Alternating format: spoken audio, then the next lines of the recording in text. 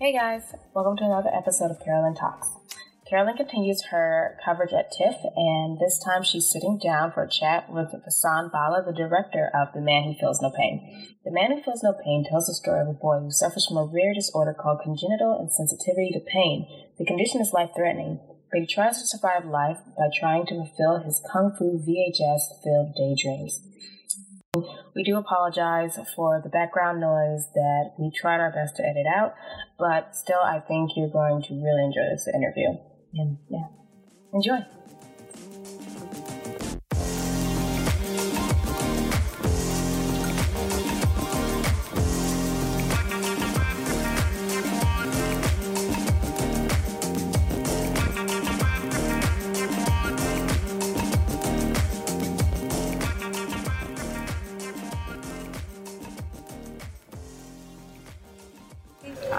Okay, so Vasant, thank you so much for talking to me about your film. I loved it. It was bonkers, bonkers in a good way. Because I'm a huge action film buff, especially Asian action films, so I saw a lot of references that I really enjoyed. So the first thing I have to ask is, what inspired you to write and make this film, especially with the condition that Surya has? Right. So, martial arts obviously was like a huge part of your growing up, right? You know, I mean, when you yourself are an awkward child, one is the big Hollywood escapist cinema that you escape with, and two is martial arts, wherein you like, who are these people, you know? Exactly. And as a kid, I wanted to go to the Shaolin Temple and probably thought I'll break into the 36th chamber and kind of, you know, do telekinesis shit and all that. But obviously, when you grow up, you know that doesn't happen. But this particular condition, I kind of came to know through a friend who had said that there was a dentist who's also a common friend, and there was a patient, a little boy, who never asked for anesthesia. Right. And that kind of set my mind rolling as to, you know, what this condition was. Saw a lot of documentaries around it, read a lot of material around it. And that's how the condition always stuck. Never really thought I'll make a film on the condition. But then there was this martial arts film that I wanted to make, and I wanted to address the whole fact of machismo. And, the condition that we kind of instill with, like a very patriarchal one, wherein, you know, we don't feel pain and we're like macho men and all that. Right. So what if, you know, we just upfront say this condition is a disease? Right. You know, you saying you don't feel pain is unreal. Right. People are supposed to feel pain, otherwise we are dead. And Exactly. And pain is the only thing that actually keeps reminding us we are alive. Right. And so this was a condition that was like a great metaphor to the whole argument and to the whole things where action films are also built up around. Right. So, you know, that's how it kind of became a fit, wherein trying to explore the condition and also the mindset, which has been running around for thousands of years throughout our evolution. Right. So my next question coming off of that, because you talk about, you just mentioned machismo and everything. Yeah. When this film is clearly influenced by Asian action films, I saw references to Shaolin Temple, Drunken Master, Rumble in the Bronx, basically all of Jackie Chan's filmography is in this film. True. And there's like clear references to Bruce Lee, because like he mentions him, and then like he does like the movements similar to Bruce Lee's, when he's like doing that whole shaking off thing, he's like bracing himself. So I saw a lot of those references. So because you made so much references, how did you pick out which ones you wanted to reference in the film itself? So also sometimes, the music you love and the films that you love, you really don't want to make a top 10. Right. You know, it's so difficult to make a top 10. It is. So I think all of them just flowed in the way it had to. And also I didn't bother about the ones that I missed. Right. If you missed, then, you know, you missed You're gonna miss it. Yeah. So I think all these kind of just flowed into the script. I mean, there could be a stray reference to say a Franco Nero's Django that I had loved but didn't come in. Right. But it also finally then I realized, oh shit, it came in, because in the climax in Django, I mean, he uses his chain on the trigger, puts it on the crucifix, and then pulls it. Right. Which actually kind of happens in the film because at the end he breaks the chain and they both fall back, like they both got shot. But they both did get shot. Yeah. But like, even though, because I thought it was kind of weird because I was like, why is he still standing? But it was like at the end when they separate and they fall back, I was like, that's like perfect framing right there. And then I realized actually while making the DCP that oh shit, Django is actually there. Right. So so subconsciously, obviously the obvious references do come in a very strong way, but in an equally stronger way, the other ones that you think or you thought you missed, they're all therein. Exactly. So I think the ones that you love and the ones that you saw when you're at your most impressionable, I think they somehow find a way again and again and again in what you're trying to do. And like for Surya, because the film starts out, because he's narrating the film, it starts out as a child when he's discovering and learning how to live with this condition. I found like his imagination was wild. Like a lot of all children have like active imaginations, but his was to the next level because he would believe everything that he saw. Like the films that he saw, most children can differentiate reality from fiction. Exactly. He did not. Like if he saw a film, he believed that this happened. Exactly. Yeah. And I thought it was like really interesting because I think it actually allowed you to push boundaries with the film somewhat. Yeah, and he actually thinks his mother could be Sarah Connors. Exactly. There you go. He wants that mythology around the way he was born. Right. He would never accept a normal delivery. I mean, even if he's told that it just so happened that you went to the hospital and he would want to believe there was so much more that happened around at that time. Exactly. And I also found that he was kind of like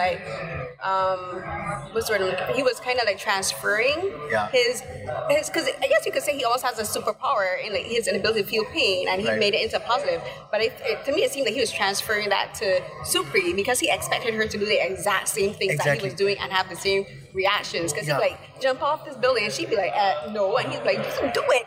Nothing's gonna happen to you. Exactly. And which is what is also in the sense that he's trying to push and probe, which is actually a more deeper layer, which we don't really take throughout the film.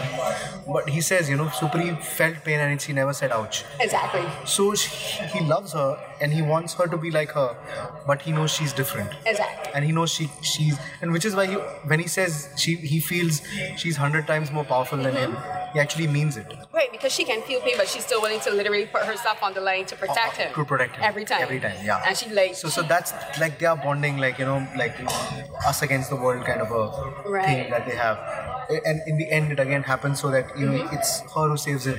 Right. He can have the superpowers, but he's really not the hero. Exactly. And I really liked her character because she wasn't a typical damsel in distress. Yeah. Because I watched quite a bit of Bollywood films too.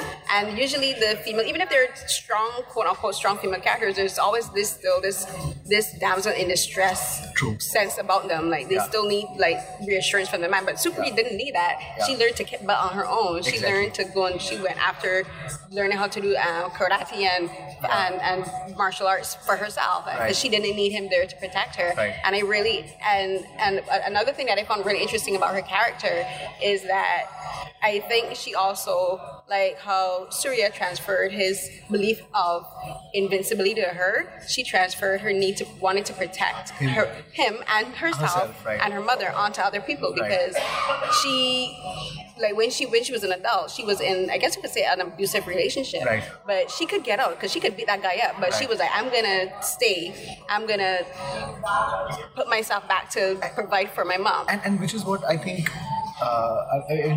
When we talk about genders, I think which is what makes her more human and makes her the bigger hero, because it's always easy to rebel and kick ass and walk away. Right. But I think it takes much more courage to stay and to keep believing that you're doing the right thing. Exactly.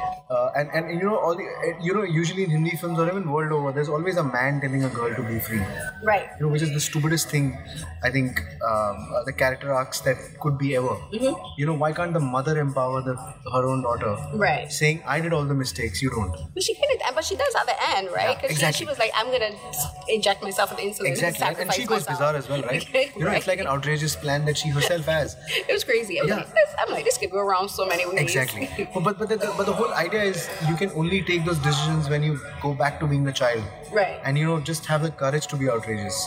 And she had to say all that and convince, otherwise Supri would have never left her. Right. And so I love all the characters in this film because there's the grandpa, which he is the one who instilled the love of martial arts into Surya, and he was hilarious. I love him. He's amazing. He's amazing. I love him. It's also like my grandpa.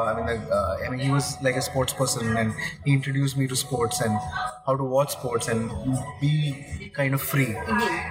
He was that guy who was like a flawed guy, but a free spirit. Right, and then the other because Surya's mother died just after he was born. He's surrounded by men, but I think like all of the characters are so different because like his dad is another one. His dad was he took his overprotection to another level because he kept him in the room and he was. But I was wondering, why did he decide to? What is it about dating that made him realize he was being too overprotective of Surya? I think what happens is when early on into the film, he tells Ajoba that just get rid of your hippie philosophies, and he eventually became a hippie himself. Right. In the sense, goes after this free-spirited girl and starts wearing all this beach clothing, and So I think I think it's very interesting that the also the students or the people who are the most rigid somehow kind of loosen up when life hits them, and kind of decide to go into the flow. And which is why he feels so guilty that he's in love with a very beautiful girl when his son is locked up. Right. He thinks he's destroyed, but which is why he's trying to get in terms with what he's done in life, and that is a character I always see for people, because I don't think you change overnight, but you kind of let life happen to you. Exactly. That is when you change. Right. But otherwise in Hindi films usually it's a monologue that changes someone, and that's something I really hate. Right. So it has to be life. It has to be something else that hits you, which kind of changes your perspective. Okay. And Okay. So my next question I wanted to... Okay. So as I said, like you made a lot of references to like a lot of Asian action films, but there's one very big reference to I think a North American production, Face Off. Nicolas Cage. Nicolas Cage. That's what that is. It's bang on. Yeah, because that's with Gulshan, the Jimmy character. Yes, I love the two of them, and I did not realize it was the same person until the end. I was like, wait a minute, is this the same actor? And he did a fantastic He's so job. good. And it's also John Woo. Face Off is also John Woo, which is like the slow motion and the pigeons in the church. There are these small references throughout there in the film as well. When Supri is out there is like Mother Mary image that and that is where he meets. So which is very John Woo-ish, which is what I thought. I love John Woo. I love John Woo, and that you mentioned John Woo and his slow mo, because this is something I really wanted to talk to you about, because as someone who loves Asian film and action films in particular, I've noticed that there's a vast difference in how action sequences are filmed and edited, because in Asian films, like usually you can tell when fights are being done. You can see the hits being connected, especially with there's a small documentary with Jackie Chan where he explains how he goes through his filming process to make sure that you see the beginning of the beginning of a punch, you see the middle, and you see the ending of the punch. And it's always 3 frames that are overlapping each other. Right. It's not like the American cut. Exactly. And I saw that in your film, and I wilded it out. I was like, yes! I'm like, I can finally see a punch landing. We really tried to do all that, though we were lacking in skill. Like, we can't find another Jackie Chan in India. Yeah. Jackie Chan started doing martial arts from the age of 3. Exactly. But we tried to keep the ethos, the spirit of the Hong Kong edit. Right. The way Hong Kong did their film. They kept the camera a little further away, didn't move it too close. Exactly. So we tried as much to do all that. Right. Yeah. So this is it. So thank you so much for talking to me. It was a pleasure, and your film was amazing, and I loved it. Thank you so much. And you got Face Off. That's like... Face Off, and also I love the raid films. Right. I love those films. So when I saw a lot of the scenes, like when the raid started to fall, I'm like, that's like the prison yard scene in Raid 2. I was like, yes. In fact, there is a nod to Raid in the jacket that she wears early on. The brown jacket that she wears, that's exactly what the Hammer Girl wears in Raid 2. So it's the same jacket and the same white skirt. Yeah. Right, thank you. Okay, so thank you so much, Prashant, for talking to me. I'm going to show the film to Gareth Evans as well. Yes.